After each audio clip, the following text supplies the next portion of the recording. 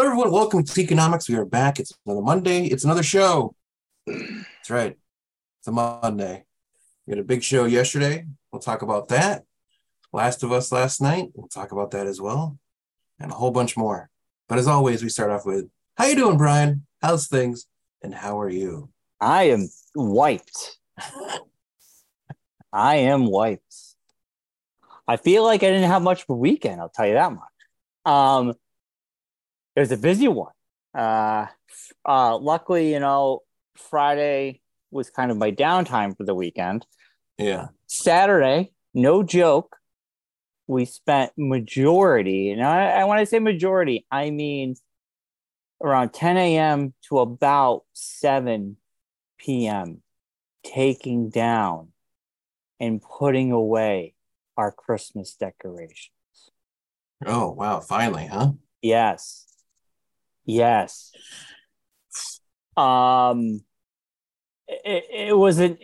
definitely very time consuming because we're getting rid of a lot of this stuff, and Allison's going through it.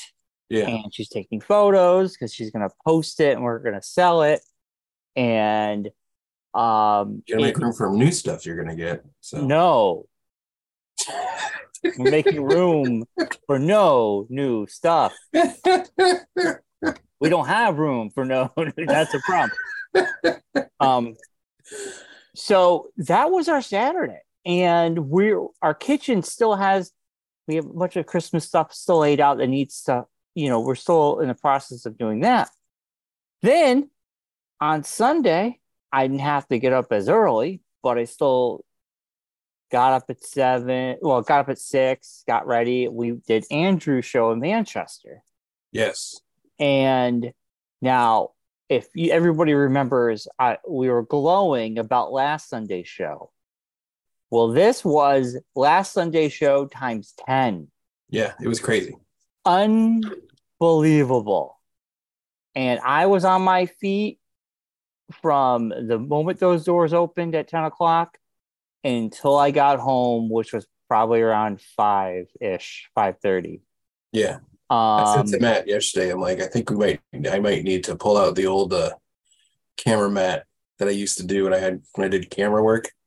I had like a yoga mat that I'd put underneath where I would be standing. So if I'm standing on cement, to save my legs, because I'm gonna have to be standing up this long now with how busy these shows have been. It's gonna get painful quick.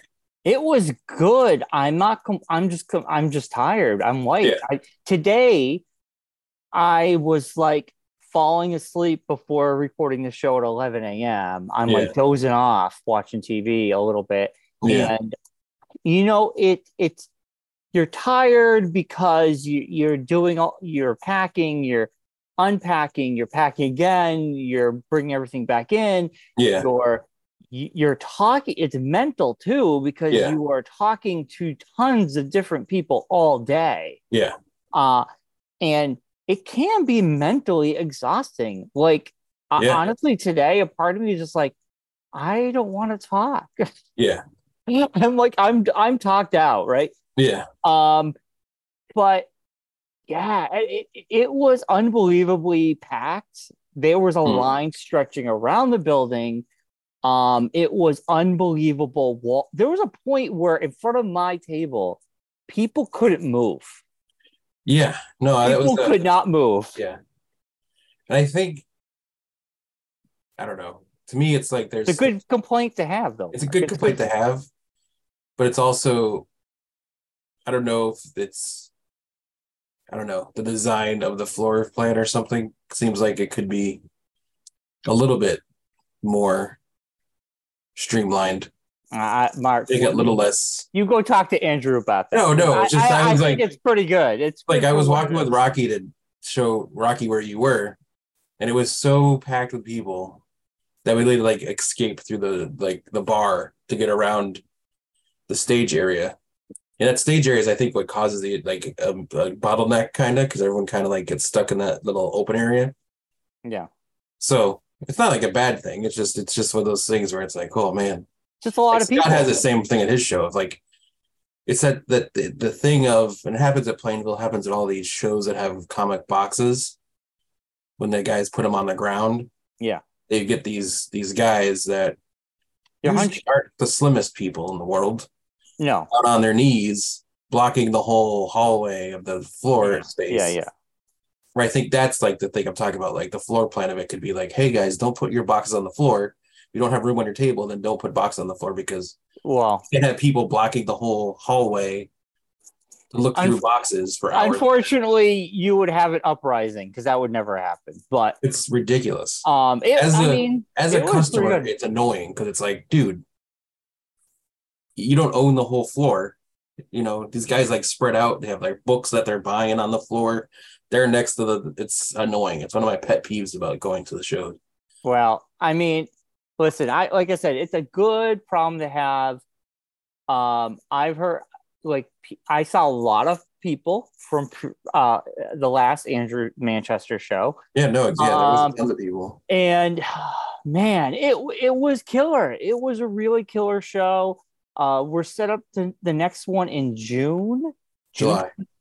Oh, is it July? Yes, July 23rd. Oh God, I hope I put that on my calendar right. Yeah, you're right. It is July 23rd. I'm out of it. And I think if you show up in June, no one will be there. Yeah, Scott's show hasn't been announced, so I'm not going to say that.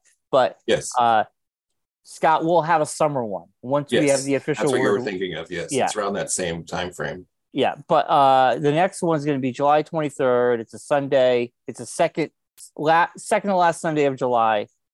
Yeah. But man, turnout was unbelievable. It's the weekend before Terrificon. And if I remember correctly, the last one was, I think, Terrificon might have been going on. I think. No, it was the weekend, the same thing. It was the weekend before Terrificon. Oh, okay. Oh, you know what I'm thinking of? The weekend that Big E was going on was with Andrew's last show. Yeah, September. Which was still a decent turnout. Yeah. But the Big E was ending that weekend. Yeah, we were far enough away from there in Manchester where it's not as crazy. Whereas if we do something in Enfield, there'd be no chance of anyone showing up because I'll be at the Big E. Right. But man, it was great. It was a great time. It was crazy. From the time we got there around 9:30, because Matt and I were like, we don't need to be there. There's no real early bird situation. So thank God. Yeah. He was like, so you could roll it and we knew where our table is usually right by that door. So we're like, we don't need to fight to get in or anything. We ended up being right in front of the door, so that made it even easier.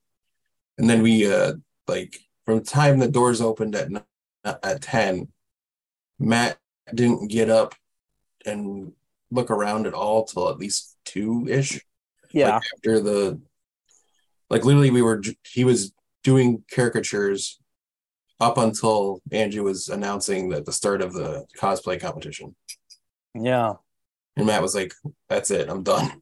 My hand is cramping. I can't. He didn't get to do any work that he was planning on doing while he was there. Oh, yeah. The cosplay contest was really good. A lot of people showed up for that. Even the bartender was in it. Oh, really? Yeah. Because I went to go find a fork because they brought us lunch. We got lunch and they didn't give us forks. What else is new? And the fork I did end up having broke instantly when I went to use it. So I went to go into the bar to find a fork, and they're like, "Oh, the bartender's out doing the cosplay competition." I was like, "Great!" So I had to eat my lunch with a broken fork. You gotta stop ordering places where they give you no forks or broken forks. It seems to be that I don't know if it's the places that are not giving the forks, or it's the delivery people that are not bringing forks. If you get takeout, you should be automatically given a fork. Considering that you might be eating this not at home. Especially for ask. Yeah. I don't know. It's one of those things. But yeah, so besides that, it was crazy. Matt and I were talking on the way home. We stopped at Ollie's after the show because it's right around the corner. And we were like, oh, let's see if we can find anything there. There was nothing really new or crazy. But there's 2 guys there that were looking at the comics as well. And we mentioned the show to them and they had never heard about it. And they're like, what? And so Matt like gave them the information for the next one, gave them the Facebook. We gave him the Facebook for CliffsCon, gave him the Facebook for Scott's show. So you kind of like went through like here's all this stuff going on. You could catch up and keep track. Yeah. So that was kind of funny. A lot of new people too. Yeah. It was great. Yeah. I asked a lot of folks where they heard it from, and just like Scott's show last Sunday, a lot of new faces. Yeah. And I think that's great. Finally getting some fresh blood. Not the same. I'm talking up to us promoting it on this show is what it is. People are watching us and hearing about it, and then they're wanting to go check it out. That's I agree. Yeah, it's all talking it up to that. It's all on us. Without us, these shows would have nothing. Nothing, I say. Nothing. They'd be dead. They'd be ghost towns. Ghost Town USA. Rolling through the aisles. But man, yeah, fantastic show. I hope to see everybody again in July. Yeah. And I'm gonna completely get new stuff for the July show. I figure the stuff that hasn't sold by now, when it comes to my toys and stuff, it's just not gonna sell. So I gotta turn it over and get some new go through my stuff again. Stuff and then eBay or keep it myself, or if I don't want it, just drop it off of Goodwill at this point. Yeah. It doesn't matter. Yeah. But or if you have one of those tag sales come springtime, we might. That's when that stuff seems to disappear quickly. Yeah, if you do really cheap, it will disappear quickly. Yeah. But anywho, Marcus, other than that, how was your week? Did you watch anything worthy to mention on the show? The big thing that I watched was, I don't know if you knew about this on Saturday. I talked to Matt about it yesterday. Chris Rock did a live comedy special on Netflix on Saturday night. No. I heard about it. The first live event on Netflix. Oh, it was live. Yeah, like completely live. Like done completely live. Like they had like a pre-show and a post-show. Like Leslie Jones did a set before the show and everything, and the whole big thing. But so I more was like watching it for that aspect of it. I'm like, wow, let's see Netflix doing their first live thing. That's pretty crazy. And then Chris Rock's hilarious, so I wanted to hear his comedy, and then wanted to know if he was going to touch on the incident from last year. I read that he did. Yeah. He did. He put Will Smith in his place. It was I guess crazy. From what I read, it was just basically him saying he's not a victim. You'll never see him crying about this. Yeah. And it hurt he said it hurt like a motherfucker. Yeah. He said that there's a reason why Will Smith is shirtless in movies. And I don't take my shirt off ever. Yeah. Yeah. Yeah. I did a whole part of it saying it's like, I bet you if he was like Jason Momoa said that joke, Will Smith wouldn't have come up and done anything. But this was me, a little tiny guy. He was more than happy to come up and try to start something. Right. Then he ended it with like my parents. I was raised right, and my parents told me you don't fight in front of white people. And he just dropped the mic and walked away. I was like, oh man. So wow. But yeah, it was pretty crazy. It was a really good show. The after show was very interesting. They had Dave Spade and Dana Carvey hosting it. Mm-hmm. They were very interesting. But it was kind of crazy just to think about Netflix now doing live comedy specials. Well, it could open up a whole new thing that people could be doing. So yeah, but I mean, Netflix has been shitting out comedy specials like on the daily. Like they're like that new HBO for that. They're like everybody has more comedy specials than Comedy Central does at this point. And I really honestly believe that doing a live event, especially with a big name like Chris Rock, makes a lot of sense because it makes it an event. Yeah. When you just drop a comedy special every week, it becomes not special anymore. No, it's not a special. It's just some guy has another special out. Yeah. It makes I was thinking about it yesterday. I was talking with Matt about it. It made so much more sense why they've been shooting out these comedy specials. It's like I'm realizing they've been doing that because they've been practicing shooting comedy and the style of it and how to shoot it and produce it and everything in preparation for doing something like this.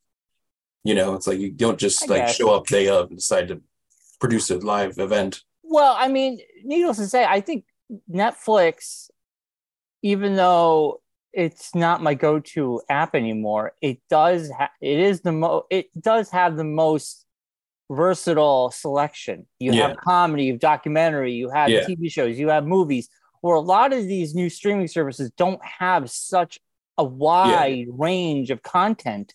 Yeah. And I mean, that's what Netflix does well. I think they give you a little bit of that. You like anime? We got anime. You like old 80s sitcoms? We got that. Like, they got it all. They got everything. Yeah. But I think doing a live events would definitely help make things more of an event, become that place you want to go to a lot. A live events are when you have like the Peacocks and the other channels, they're all doing a live event. They're all doing live sports events that they're like simulcasting on their streaming services. Right. So if you're Netflix and you now are able to prove you can do live television too, it's a selling point for some things that you can possibly bid on that have TV contracts coming up, Yeah, I had no idea, honestly. I mean, I canceled Netflix a week ago. I'll get it again once Umbrella Academy season 4 comes out, because then I plan on watching the whole thing. But I'm wasting my money with Netflix currently, because I'm giving them $15 a month and I'm not watching it. Yeah. So I canceled them. I'll go back to them eventually, but I have, there's nothing on there for me right now. Yeah, no, I did that with Paramount Plus. I got rid of that. Yeah. Dropped that. There's nothing on there that I want to watch. So. Yeah, I mean, that's what's great about these things. You don't have to have them forever. But no, I just watched the Formula One Drive to Survive documentary from last season. Came out before the beginning of this season this past weekend. So I went through that 8 to 10 episodes, I think it is. And that's amazing. So yeah. No, what's that on Netflix? Yeah, it's on Netflix. Yeah, they do a really good job with that. But anything else? That's about it. It's just been a regular, nothing crazy kind of week. Just kind of. It's been a busy week, Mark. Yeah. I didn't watch Mandalorian until this morning. I pulled a U. I was excited for Mandalorian, but just life. Too much stuff happening this week. Yeah. We'll talk about Mandalorian in a minute, but yes, we will. I'd forgotten all about it because it was Wednesday. So you haven't watched it? I did watch it, but I watched it Wednesday. So that's why I hadn't thought about it. The intro, I didn't say we're going to talk about it because I didn't. Yeah. It's been so long. I talked with Matt about it yesterday, so I thought I already talked about it. Oh. Allison and me, we have gotten into season 4 of Buffy, which they're in college, which we love. We started Angel. Angel's pretty good, but it's very funny. Now we know why you're not watching The Mandalorian. You're deep in the Buffy world. Buffy universe. We no joke, on Friday we watched 8 episodes of Buffy. Oh my gosh! We watched 4 in the afternoon and then 4 at night. You maniac! I know. Angel is like the original Daredevil show. No joke. This show is literally the Daredevil before Daredevil show. Yeah. There are some very funny moments. Episode 2, you'll appreciate this gag. It was so good, and I love the sense of humor. Angel is with one of these cops that is now going to be part of the group, the inside person of the police, the LAPD. Yes. And he takes out a grappling gun. Yeah. And she goes, how are we going to get out of here? And there's a window way up in the skylight. And he takes the grappling gun. And for shot, they do the Batman 89. He shoots it, you see the grapple gun wrap around the a post up in the thing. And she's like, who are you? That is literally 89, Kim Basinger, Michael Keaton, shoots a grappling gun. She goes, who are you? Shoots it up there. And then when he goes, how much do you weigh? This happened in Batman because he needs to know how much weight he could lift. Yeah. Which was a really funny moment in Batman 89. Yeah. So Angel does this, and I was like, holy shit, it's Batman. He does it, and he goes, and the post just breaks and crumbles down, and she's just like, what the heck? It was so funny how they were pulling on the trope of Batman. Yeah. It was even funnier 30 years ago when it was actually around the time of the movie coming out, when it was actually a decent reference to do. I got it right away. Well, I know you did. Great. I thought it was great.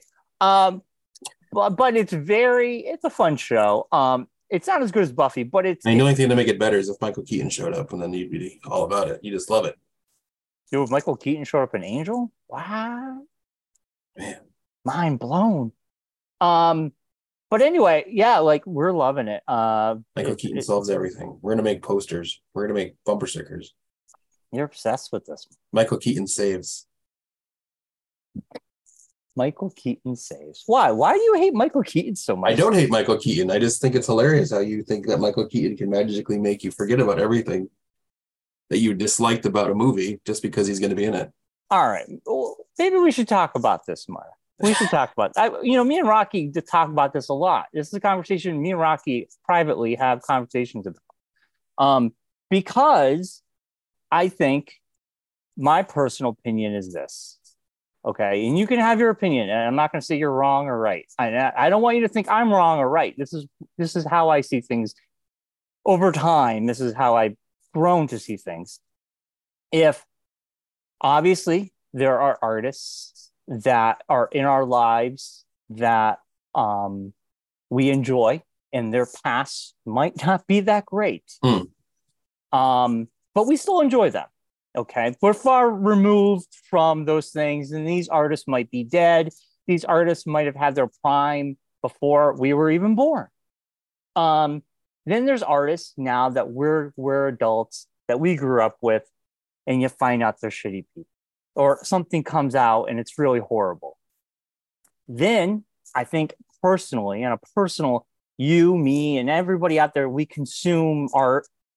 We have to make a decision. Do we support this person even though we found out something really horrible, or do we reject that person? And I think it's a personal thing. I do. I've had a lot of people I really love fall from grace, and I rejected them. I think the biggest heartbreak for me was Louis C.K. Huge fan of his show, huge fan of his comedy. And when I found out that information, what he did, I really have a hard time listening to his stuff. It breaks my heart because his show, I loved his show on FX.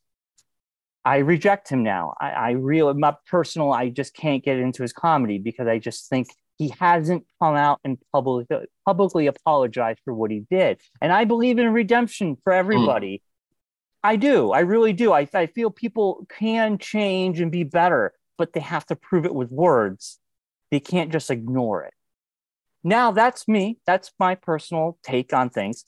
The beginning of this year, another personal favorite, someone I love in comedy and art and animation, is Justin Roiland. I was a huge Rick and Morty fan. Solar Opposites, I love. I love his video games. Squanch Games have put out some really funny games. High in Life just came out this Christmas, and I loved it.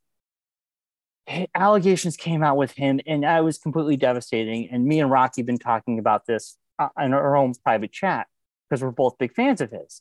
And I was like, it's heartbreaking. I can't listen to his voice because I just think about these horrible things now. So I reject him. And now Rick and Morty will go on with another voice actor. And I'm fine with that.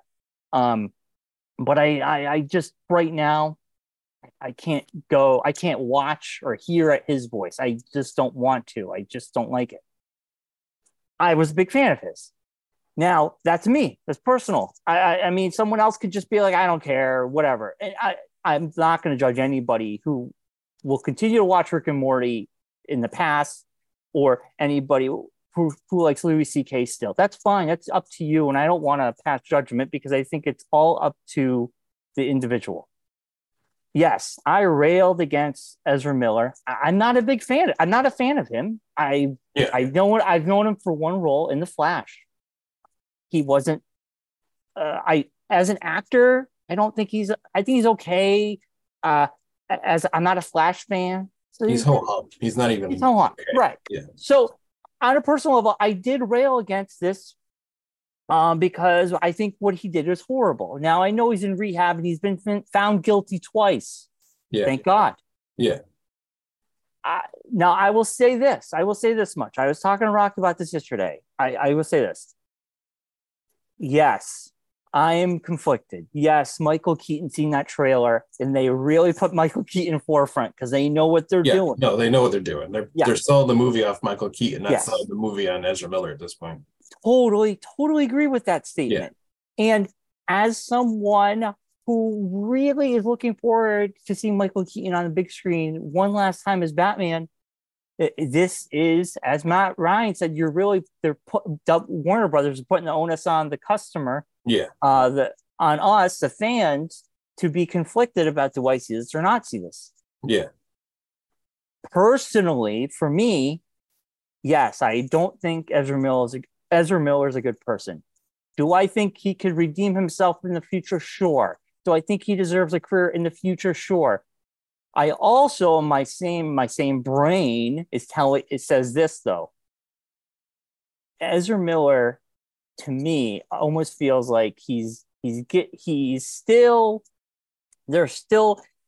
Let me rewind. If this movie comes out and does very well, which I think it will because of Michael Keaton, I hope. Does he continue as a Flash? The rumor is they're starting fresh. Yeah. I mean, James Gunn has said they're recasting everybody. So now I will say this. This is you can place money on this, Mark. You can bring this up if I change my mind, but this is how I see things. I am interested in seeing this movie, but if this movie comes out and does well, and the powers that be at Warner Brothers are like, we're keeping Ezra Miller. Yeah. I'm going to be like, no. I don't believe because we have to go back to the Me Too movement. What was that for if Ezra Miller gets away and is rewarded for bad behavior? Yeah. He hasn't redeemed himself yet. Yeah, he's in rehab. But why shouldn't you go to rehab for grooming a 18-year-old? I didn't know there's a rehab for that. Yeah. Now he might have drug problems. He might be an alcoholic. I don't know. Yeah.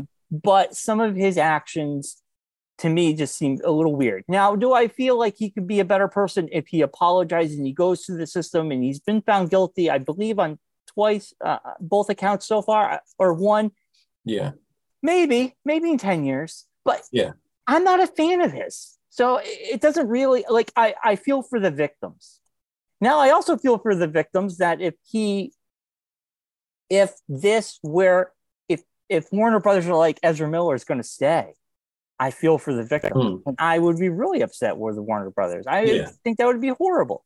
So yes, Mark, you're not wrong to say what you say.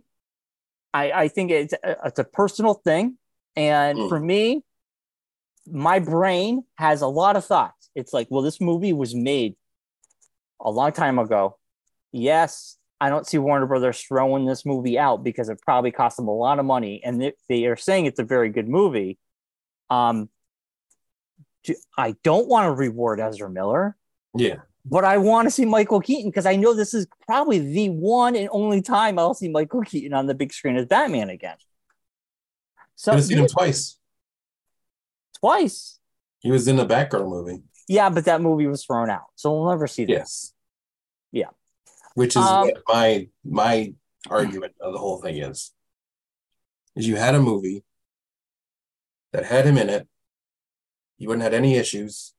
You had Brendan Fraser playing Firefly. He was going to be the villain. He's the villain, yeah. So you could have had a whole movie. Well, never had this problem. Did you listen to the Brendan Fraser interview when he was on Howard Stern, when he talked about this? Yeah. Now, Brendan Fraser did say the movie, when showed to the executives, it was not final cut. No. It was, he goes, any movie you see in a screening like that, it is not Final Cut movie. And he goes, they base their opinion off that. And he goes, it's a shame because he goes, I think there was a good movie in there. There was a good movie in there, he said. Like, well, it would have just needed some reshoots and a couple of things. We're going off what Brendan Fraser said. But it is what it is. I don't know. It's very strange to me that they're but almost hinging the future of the DC universe. No, well, this movie ends it though. See, the thing is, it like resets it, but it's like they're resetting their universe off this movie. They're giving closure. Just not even done it, and just I know set the universe. Marcus, I don't know why people do what they do. I agree. It's a very interesting choice. That's all I'm saying. So now let's go back. That's my thing. Is they had the choice of going with this movie, a political and like not even political, but just like that's not political. A cultural issues. It has issues. This movie. It's a very hot button movie. We have a toxic lead actor. Exactly. Thank you. That's what I was trying to think of. Yeah. So you have that. Or you could have had the Batgirl movie where you could have just worked on a little bit, finished it up, put it out, had no issues. Mark, I know. Everything. Yeah. And just reset without any issues. I know. But now you're going to have to promote this movie somehow. It's going to be Michael Keaton promoting it. Is what I know. But then it's like, do those people that are in the movie want to promote it and promote that they're in the movie with this guy? That's the thing that I'm coming around to. It's we're going to see how this all plays out and not have anyone bring up what the lead actor has done. I don't think that come up in every interview. It's not, unless they're talking to Ezra Miller themselves. Nobody's going to bring that up because it's. You don't think anyone's going to bring up, hey, did you notice anything while you're on set? Did you? No, because this movie was done, Mark, before everything happened. Before he went. I know, but that doesn't matter. People still aren't like reporters aren't going to be like, oh, well, we understand that it was shot before that. You think reporters aren't going to be like, did you see anything that would have led you to believe that he would be this kind of person? I will say this, Luce.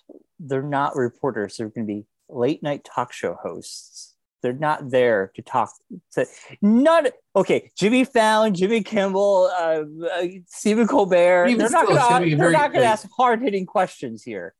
It's going to be like, how's it going to be being Batman again? And that's the questions they're going to ask. It's going to be a very interesting way to promote it. That's all I'm going to say. Ezra Miller is not going to be on one talk show. No, I know that. I know that. He's the one that's going to get the hard-hitting questions. We're going to do a premiere for this movie without the lead actor. I bet. It's going to be very interesting to see how they handle this weird football they have right now. When that trailer dropped at Super Bowl on the Batman Reddit board, and now this is anecdotal evidence. This is just a small little snippet of what I saw. A lot of people were excited, but everybody, it would all say, I'm hyped for Michael Keaton, but Miller is a garbage person. That was a sentiment everybody was saying. And I think a lot of people who are in the know. That's just my thing about it. It's just it's like we've talked about this before. You were dead set against this movie. Yeah, but I just explained to you. From the jump. No, I'm just saying. So that's the thing that's very interesting to me is to see after just one trailer where they just showed Michael Keaton for 10 seconds. Well, they showed him more than 10. It was a good trailer. Whatever. Showed him for like 20 seconds, maybe. Whatever it was. It was a good trailer, though. But just that alone has flipped so many people's opinions on this movie. That's how much Michael Keaton as Batman means a lot to a lot of people. We grew up with that. That was our first Batman. He only did 2 movies. It's not like he was like in like the universe for very long. Mark, Michael Keaton was the first live action Batman that was. I understand that. It's just it astonishes me that was when Christian Bale was Batman. The biggest question was, who was your favorite Batman? I mean, his Batman is still in the zeitgeist. I know, but I'm just saying it's like if you think about it though, it's like the amount of people the audience that had that as their Batman, which would be our age group. Our movie-going audience is a huge part that goes. But there's a lot of people behind us that weren't as attached to Michael Keaton as Batman. that don't like have that. So it's very interesting to me that that's going to be like, it's going to be interesting to see. That's all I'm saying. It's going to be very interesting to see how this movie is promoted and how the launch is handled and how it's handled among in the bigger news media. You're not wrong. I'm interested to see how it's handled as well. I'm really, really interested. Now, I know what you're saying about late nights aren't going to be like, oh, no. But there's going to be some people when they do these junkets or like the things they do where they set these, like the cast is sat down in a room and they have the projector screen, or they just do like the treadmill of reporters that come in and get their whatever amount of time and off they go. Oh, they're not going to be asking Michael Keaton about Ezra Miller. It's going to, I can bet money that there's going to be at least one person that's going to bring it up. And that won't be aired. I bet you. They're not going to get out somewhere. Michael Keaton is not going to be talking about Ezra Miller's personal life. No, how would he know it? How would he know it? They're going to ask about the movie. Yeah, it's just a very interesting. I can bet money Ezra Miller will not be on the tours at all. It's going to be Michael Keaton. It's going to be the girl who's going to play Supergirl. Yeah. They're going to be out there promoting the movie. Ben Affleck probably. And if Ezra Miller is brought up, that's going to be pushed aside because this movie was filmed prior to his downfall. It'll just be interesting to see like this at all the promotionals for this movie. Like, is he going to be on posters? Is he going to be? I don't know. Like featured on any billboards for the movie? Like it's called The Flash, and you're going to have to promote the Flash movie without putting the Flash on anything. Yeah, kind of. It's very, very weird. When you could have called the movie Flashpoint, which easily thing to change, just change the promo logo for the movie. Instead of calling it The Flash, you could easily just say we're calling it Flashpoint. Yeah. And now, I mean, all your problems are solved. That's my thing about it. It's like there's so many things DC could have done to make it easier on themselves, and they just keep like tripping over themselves as they get to this point with stuff. Well, I mean, are they? Because people are hyped for this movie because of Michael Keaton. So they're not really tripping over themselves right now. No, but I mean, with all the they've done a good job getting us hyped for it. You could have put the Batgirl movie out instead of the Flash movie. You could have done this. You couldn't have said that this movie is the thing that's going to reset our universe. You could have done so many different things. That's what I'm saying. You could have, like James Gunn made a big point about it in his big video speech about this movie and how it's going to make the universe like reset, and we're hinging like kind of everything's coming off this movie. So, well, I mean, they're doing it nonetheless. The movie is. I know. It's just going to make money. It's going to be. Like I said, I will be more upset is if this movie does well, which it will, but if Ezra Miller somehow keeps his job. Then I'm going to be like, okay, so what were the consequences here for his actions? I will be upset then because I don't want to see him after this movie. I don't want to see him again. No. Personally, I don't. I'm in it for Michael Keaton, and I'm in it for that, and I'm not in it for him. I mean, don't lie. You're really in it to see Ben Affleck as Batman again. That's what you really want. I mean, to see them two together would be kind of cool. I'm not going to lie. Batfleck. Like I said before, Mark, we all consume media from artists and people who have done shitty things. Yeah. And it's I think it's a personal choice to make that decision. So if you don't want to see Flash, don't see it. And do what you want, what you feel is best. I think we all do that. We all have to make the decision. And I don't want to judge anybody for liking something. I just think it'd be interesting. For me, it's also interesting, not anything to do with all the Flash stuff and all the Ezra Miller stuff. It's going to be interesting to me to see if this is actually a good movie. I'm interested too because they're hyped. They keep saying it's really good, but it's DC really good. I don't know if it's like. I don't know. Is it bullshit? Like they really said. I don't know. I don't know if you remember, but they said Wonder Woman 84 was really good. And how well that turned out. I don't remember anybody saying that was really good. DC really hyped it like it was a big thing. Well, it wasn't good at all. Yeah, it wasn't good at all. So we'll see. I don't know. We'll see. That movie was so bad, Wonder Woman 84, that it cost her a job doing Star Wars. No, because she's still doing Squadron. I don't think Canceled. it. I thought it was still on the docket. She said. Nope. She said the rumors weren't true. No, last I heard, it was canceled. Well, I don't. I'm on a loop, Marcus. Maybe you know more than me. But needless to say, this is where we are. We'll see how this all plays out as we get closer. Could be good, could be shit. We'll find out. I'm interested too. You raise good questions, Marcus. Here you go, really quickly. Ultimately, after months of development, Star Wars Rogue Squadron was removed from the Disney release schedule earlier this year. President of Lucasfilm, Kathleen Kennedy, has also confirmed that Rogue Squadron has been pushed off to the side. Probably for the best. Yeah. Yeah, which means they kept getting scripts from her and they were all bad. So they're just like, yeah, we're not doing this. Yeah, something. It was good in idea, but not in function. Maybe she was going to have Chris Pine come back to life again. Maybe. She likes that Chris Pine. Just like, I got another movie for Wonder Woman. So Chris Pine's character, yet again, is going to possess another body, right? And he's going to come back. I mean, it was basically... It was the dumbest thing to kill him in the first movie anyways. Yeah, I mean, it was like Hangover 2. It's like, we're just going to do the same movie. Off? You could have just left him alive. Yeah. Or frozen in ice, like... But it kind of ruined his death. I mean, he died a hero. It kind of made the whole first movie useless. Yeah, kind of. Besides the fact that they had like some, bank teller playing Ares, but that's here nor there. Yeah.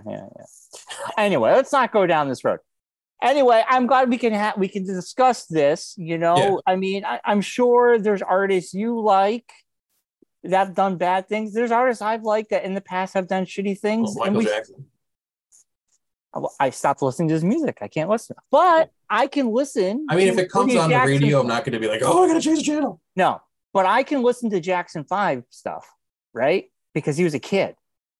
But I have a hard time with adult Michael Jackson stuff.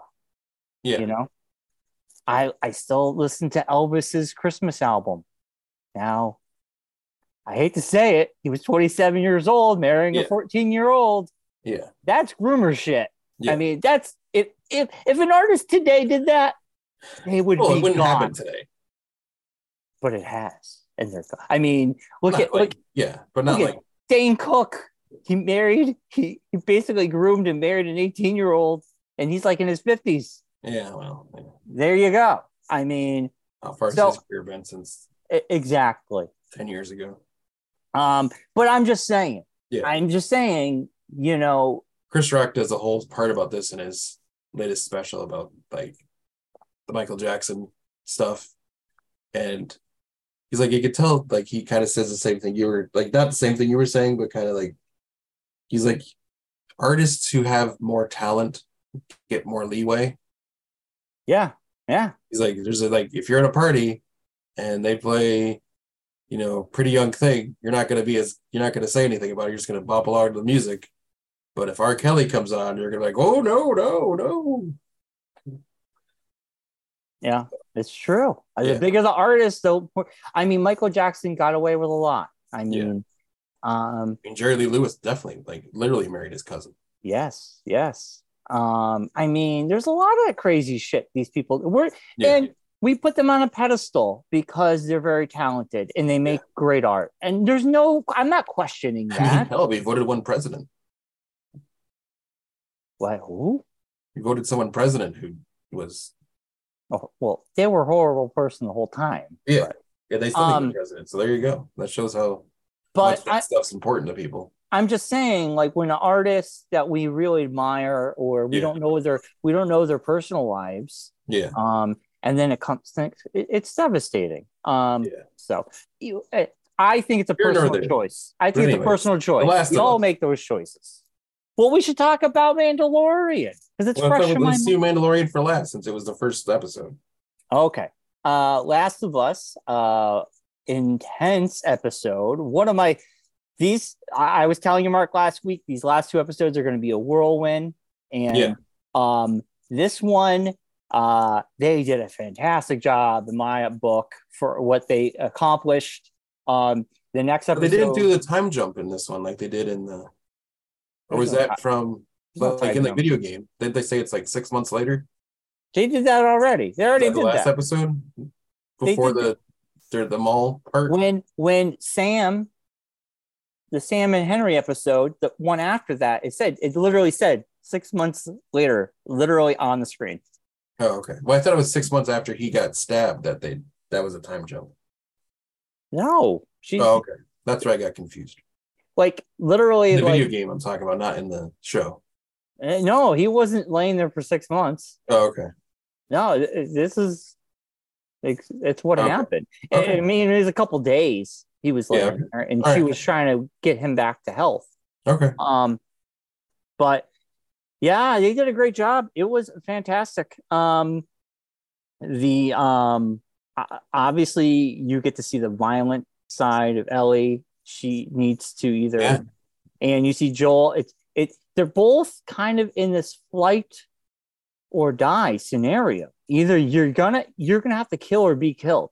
I mean, this is an interesting peek.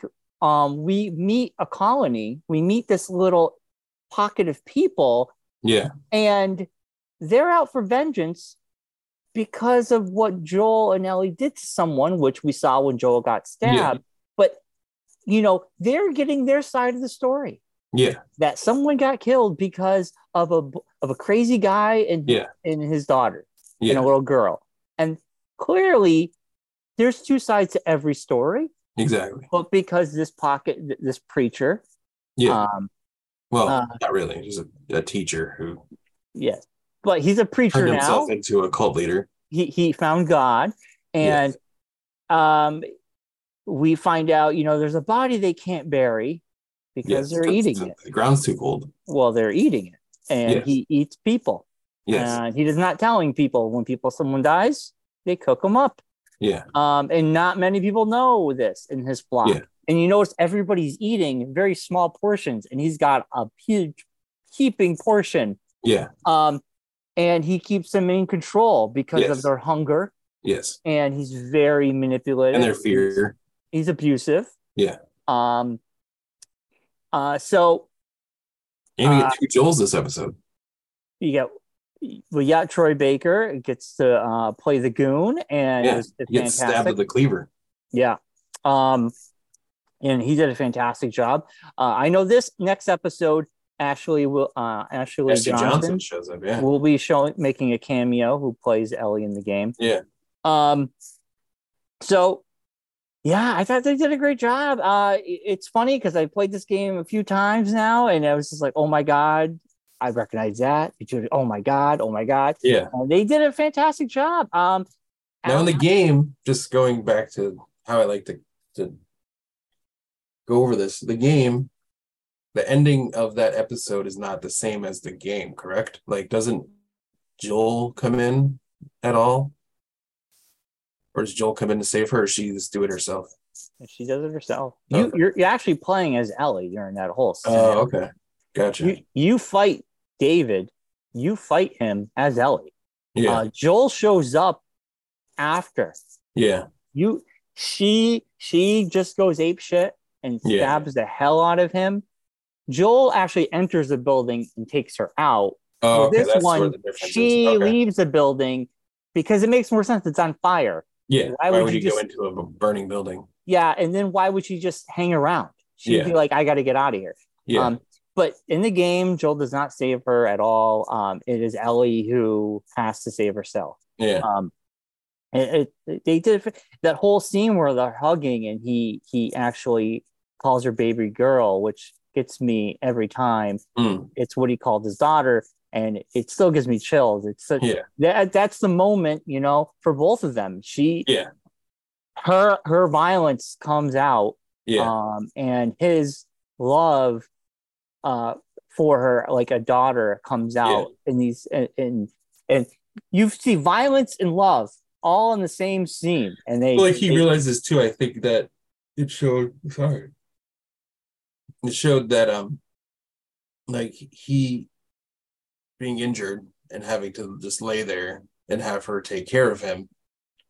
Like, I think finally like took the last wall down for him. He's like, okay, this girl saved my life. I need to protect her at all costs, kind of thing, you know? Yeah, she like didn't that leave him. last little bit of chisel knocked the wall down, you know? Right. Totally. Yeah, I agree. You could have just left him and he could have just died and she could have just done whatever she wanted. Well, if when he said leave and go to Tommy, he would have just died. He would have died there. But she stuck around and she helped him. Yeah. So yeah, you're right. It's a great episode. This final episode, I'm wondering how long it's going to be because It's got a lot of ground to cover. A lot of stuff happens in this final episode. I mean, I was really unsure if they were going to do this whole bit in one episode. They did it in under an hour, and it felt fine to me. So they could pull it off. This final episode is going to be great. But it was great watching with Allison, who's never played the game, knows nothing. And she was just like on the edge of her seat the whole time. And she was so happy, you know, like when they embraced, and it was great to see it with someone with fresh eyes. So yeah, next week, be prepared. And this is like these two episodes is a little precursor of what you will experience in the next season. It gets, you think this is good, it turns up the heat to 11 the next season. So I mean, I really loved it. Yet again, I still love the show. It's my favorite show. Like 2 seasons, right? Because aren't they saying they're going to split the second one into 2 seasons? Yeah, probably. That's my guess as of now. That's what they mentioned on the podcast, that there's enough content they could split it into 2 seasons. Yeah. And it is. I mean, the second game's a very long game. Yeah. And there's a lot of new characters and there's a lot of storytelling. So, But man, I mean, I mean, I just loved it. I just loved it.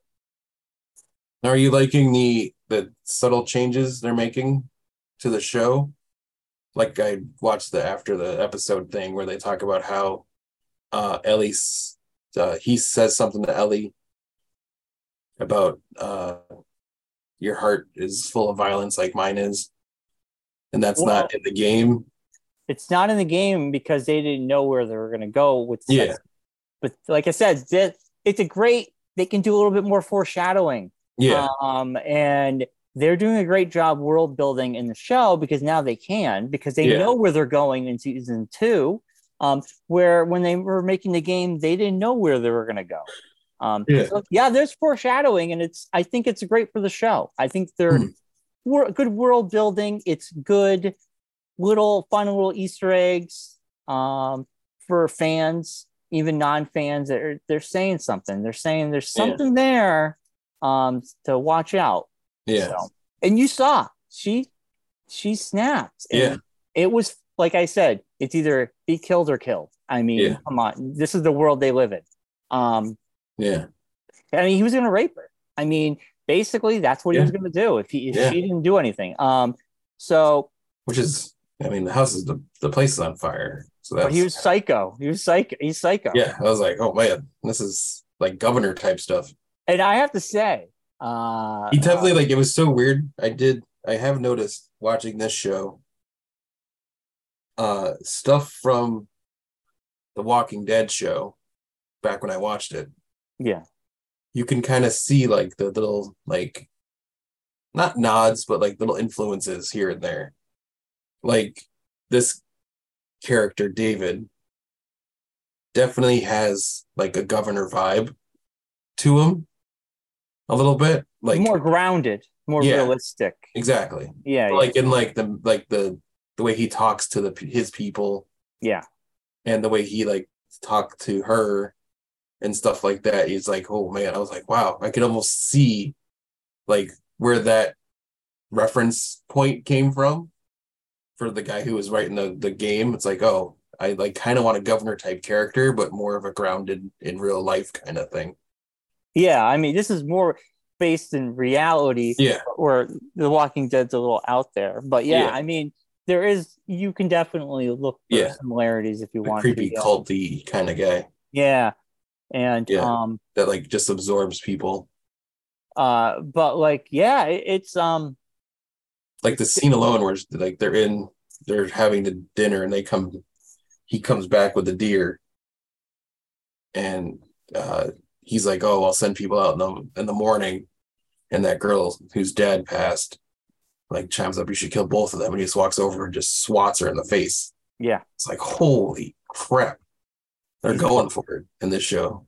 Yeah, he's putting them in their place. Like nobody's telling him. He just says like, you still have a dad, and he just sits down at the table with them. Yeah, like, this is so creepy. It's so creepy. I like it. I feel like I need a shower. Yeah, he is their dad.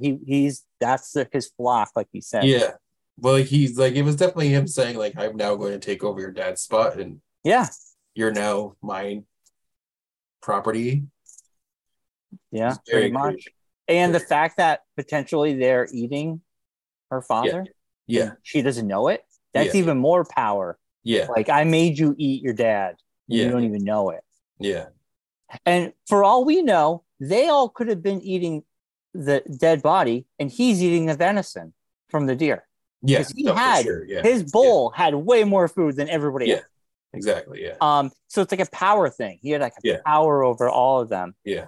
But yeah, man, it's next episode is going to be insane. I saw a couple of like the preview thing for the next episode, and I already saw like some things that I remember from watching the rest of the game video. So I'm like, oh man, this is going to be intense. It's going to be good. It's going to be really good. See how they pull this all off. There's some stuff in the little clips thing that I don't remember from that. So I was like, oh man, how's that all going to turn around? Yeah, I mean, they could definitely change some stuff on us like they have. Yeah. So I don't know. It's going to be a lot of fun. I love watching it with Allison. I like to see her reaction.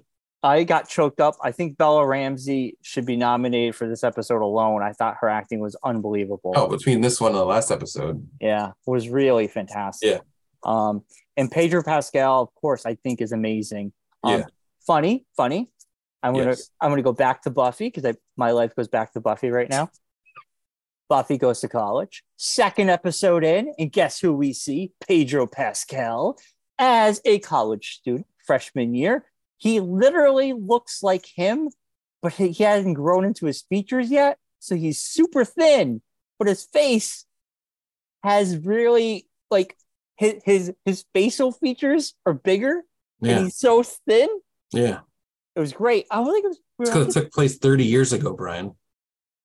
Well, it's Pedro Pascal. Actually, speaking of Pedro Pascal, episode 1 of Mandalorian came out on Wednesday, which you just happened to watch today. 23 years ago. It's not any better. It's not like you're not helping yourself.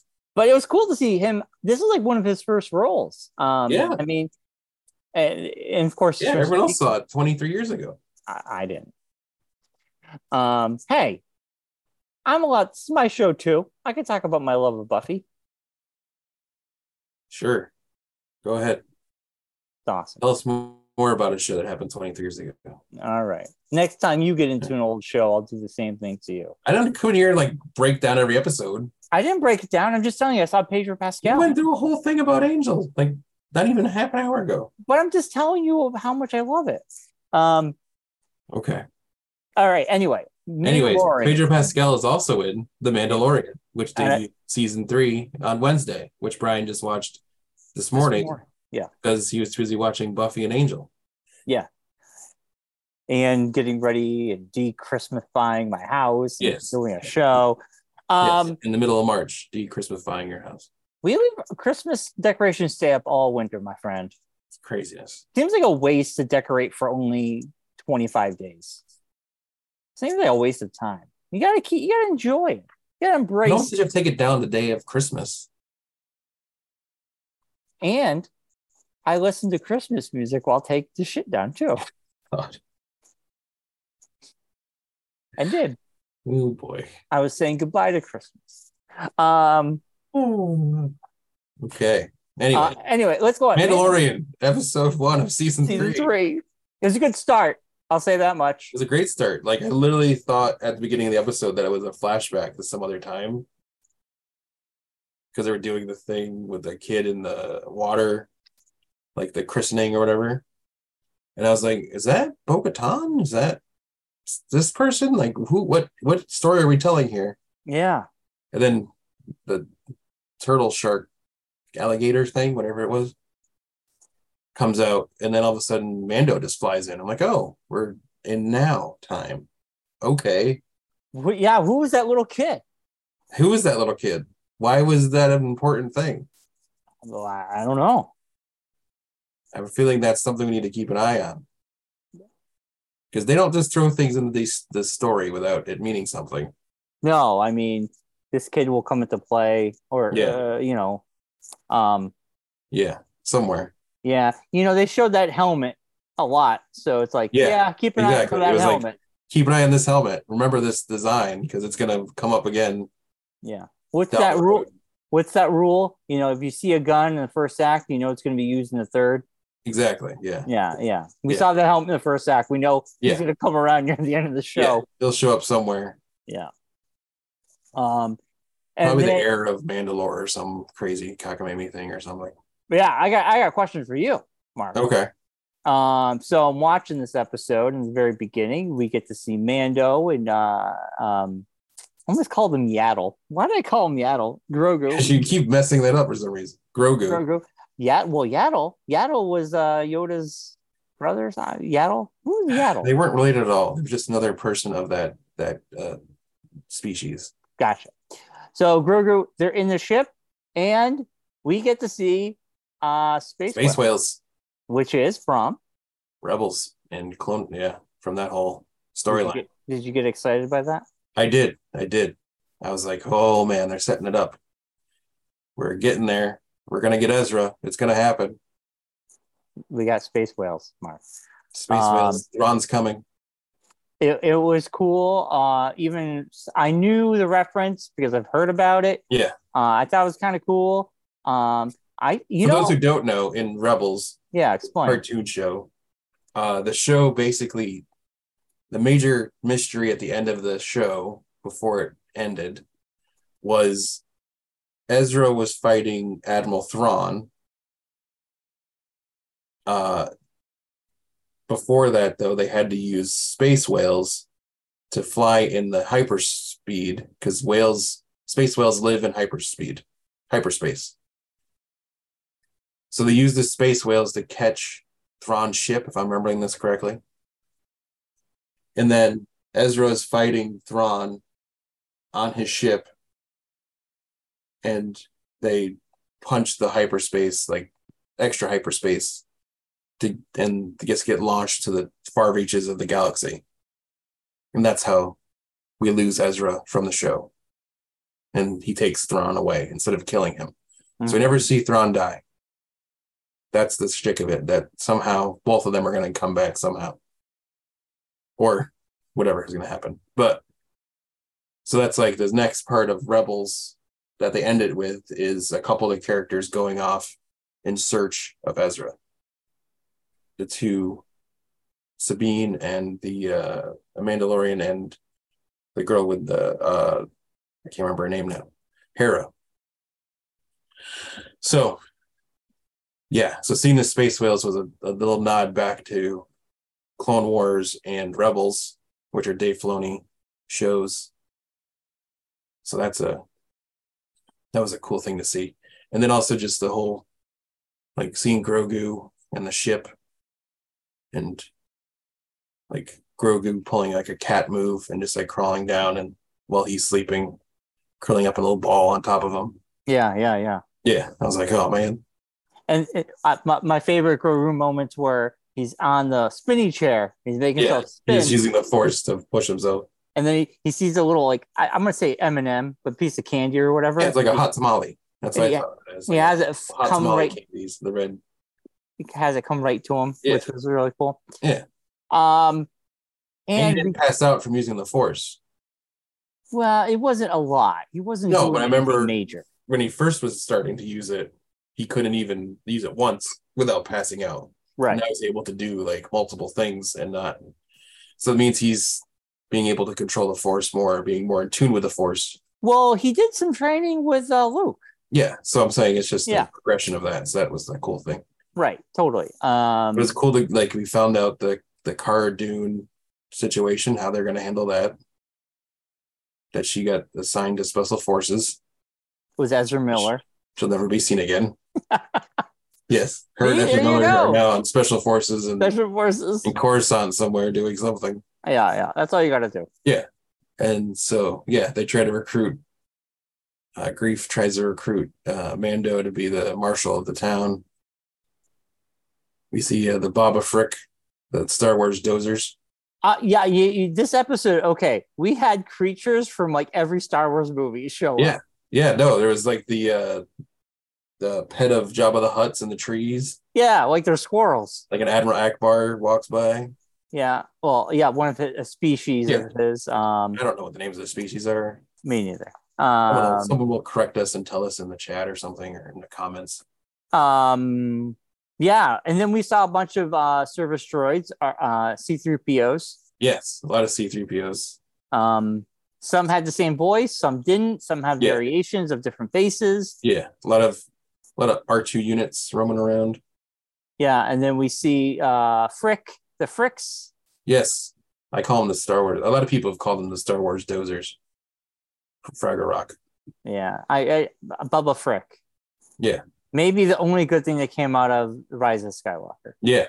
Was Bubba Frick. Yeah, exactly. And then, little droid masons or whatever, the droid builders or whatever. So yeah, okay. The whole part of that is they try to revive IG-11. Yeah, well, here I got a question about this. Let's talk about IG-11 for a minute. Yeah, which I knew there had to be something because at the very beginning of the episode, they do the recap, and they showed him blowing up, and they start with him blowing up. And I was like, well, that's got to mean something. Yeah, but he blew up. Why would you just show that? Yeah, and like if he had a thermal detonator inside his stomach, so how does his whole body still together? Right, with his head. Yeah, and not all in pieces. Because his head would blow up, and I knew, I was like, okay, originally he was set to destroy, so like self-destruct. So when they turned him on, I had a hunch it wasn't going to be that easy. Yeah, I was like, and then I'm like, why is Mando so stuck on getting him back in action? Because Mando knows he needs help. But you could. There's other people in the galaxy. And the only person that he knows that's still available. No, he's not available though. He's dead. No, that could possibly be available. That can help and is extremely loyal to Grogu. It would do anything to not have anything happen to Grogu. He can't call up Luke Skywalker and be like, "Hey, Luke, want to help me save Mandalore?" I understand. He can't So the only person that's available in the storylines is IG-11, basically. And then IG-11, literally goes on a rampage. Like it definitely was like one of those things where you could see, like, they literally just talked about Cara Dune, and they're like, "Oh, since we can't use Cara Dune's character, so we're gonna bring back someone who was dead. We gotta figure this out. Right? Who can we bring back that's not gonna cost us any money? Oh, we could just make IG-11 a thing again. Oh, okay, he's a droid. We can make another droid." So now Mando has to find a memory stick, basically. Memory chip. Yes. But I'm overthinking MacGuffin. this. It's the Star Wars MacGuffin. But here's the thing: if it's a new memory chip, wouldn't it be a brand new droid then? At this point, how would he even know anything? We'd transfer the memory from the old chip that's busted. Yeah. To the new chip. We literally just saw him boot him up. Well, they can they can pick and choose this stuff, the memories that they want to put into the new chip. Oh, sort of like they did with C-3PO and Rise of Skywalker. Exactly. Yeah. Because they erased his memory, though. Yes. Yeah. So my guess is if they do it, they're going to erase his memory? They'd reprogram him with the new chip. So he would have the memory of being like a protector of Grogu. I guess. Not the prime directive that he had of destroy. See, this is where it gets a little you can't overthink. This is where it gets Star Wars. You just got to just go with it. I know. That's what I say now to people. It's Star Wars. It's about people in space fighting in ships that fly in space with glass covers, and no one has an oxygen tank on, but we all just assume it's fine. And the glass that looks really, really thin is not gonna break instantly. You don't have to tell me. I get it. And it's totally fine. We'll all just get through it. It'll be fine. Just let it go. But yeah, so that's happening. But at the same time, Mando has another objective, the mines. He has to go into the mines. He wants to go to the mines, and I think the thing with this is he wants to go to the mines and redeem himself because he took his helmet off. Yes. And in his cult version of Mandalore, which we found out only his group is that way. Well, they're Orthodox. Other Mandalorians are fine with taking their helmets off, like Bo-Katan sitting around in a room without her helmet on all the time. But they see, it's a faction. They moved away from that. They said that's too old school for us. We want to do our own thing. And so he's from a very Orthodox version of that. Puritanical sect of the Mandalore. It's religion. You have like one religion. This is the way. This is a way religion. Right. Yeah, exactly. So this is the wayisms, you know. So he has to go back to Mandalore, go underneath the Hartford Civic Center, and find a bath that he can bathe himself in. Nuh-uh. That's not what he's doing. Yes, he's going to the waters of. He has to go dunk himself in the rechristen himself, like the kid was doing.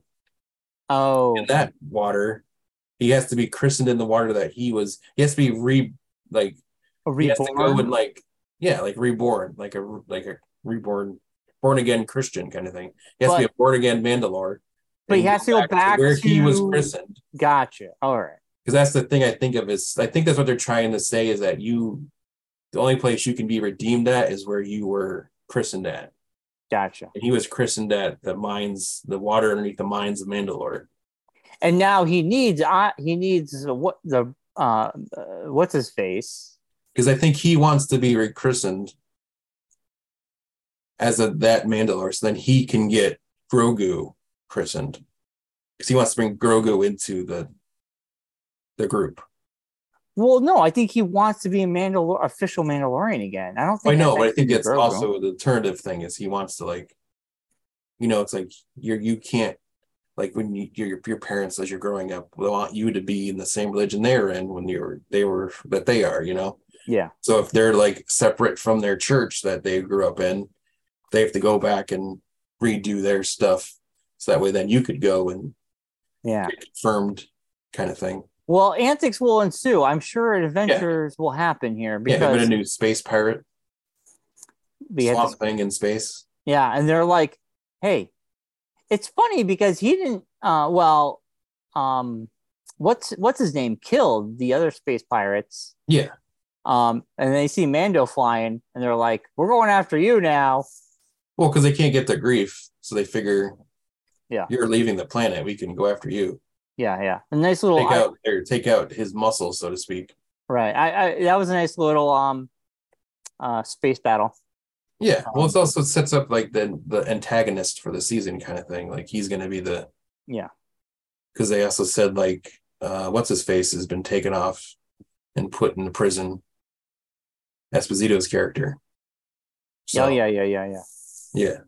Moff Gideon. So he's gone. So I have to say, it was so nice to hear the music.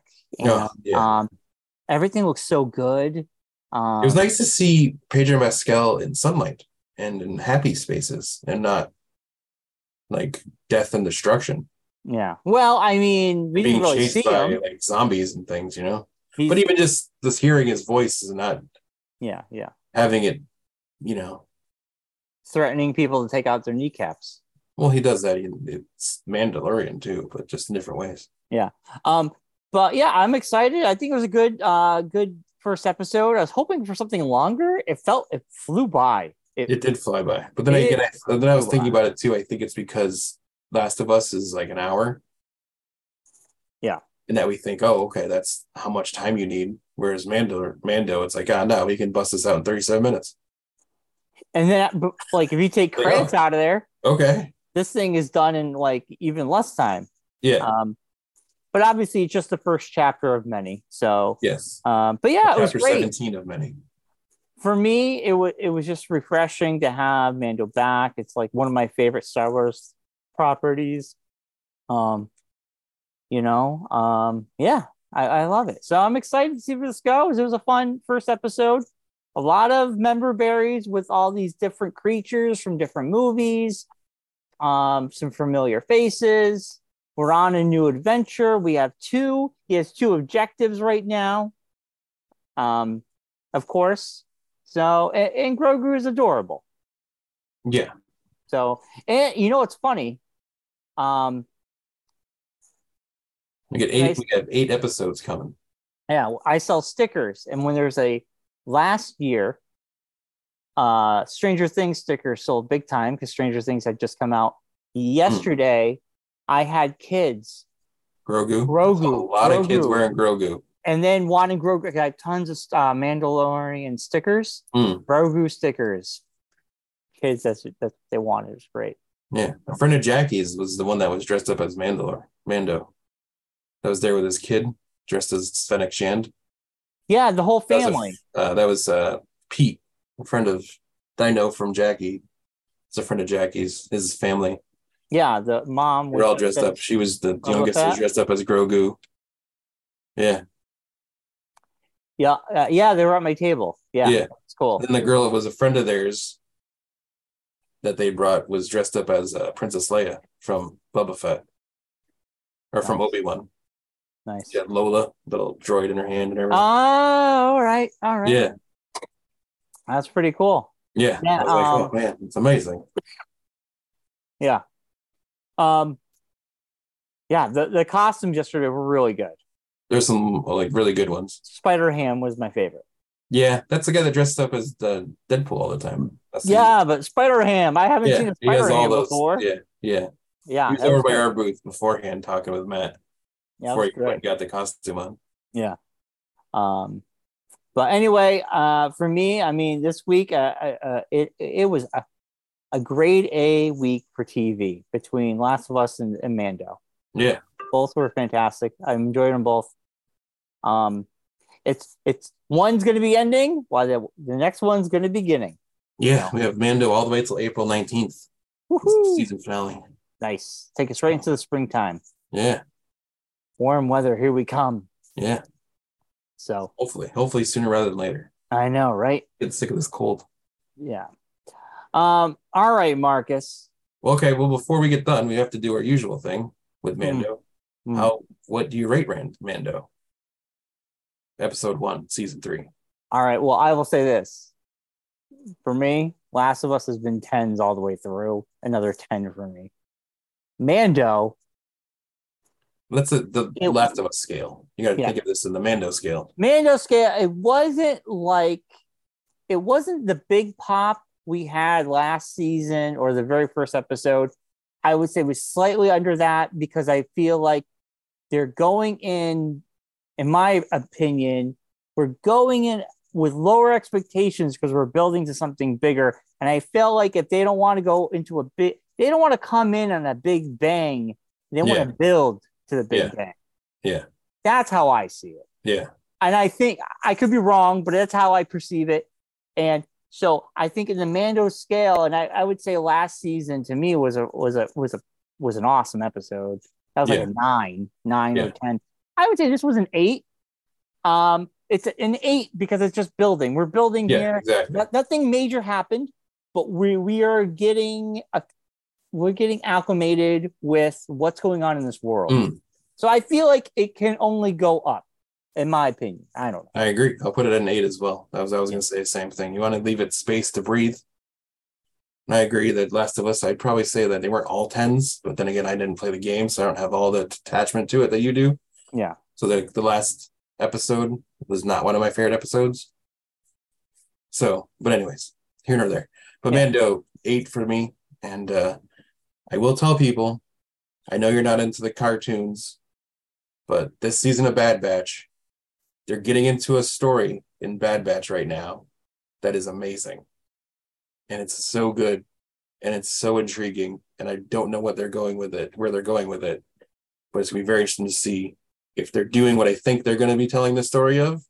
It's going to help make those movies that were not that great, the sequels, it's going to make them a little bit more interesting. So stay tuned for that. We'll be talking about that as that season wraps up as well.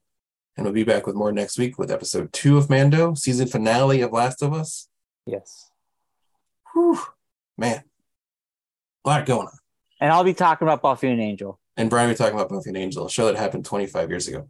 So with that, as always, we'll be back next week. And be safe, be well, be kind. Rewind. Bye, everybody. Bye-bye.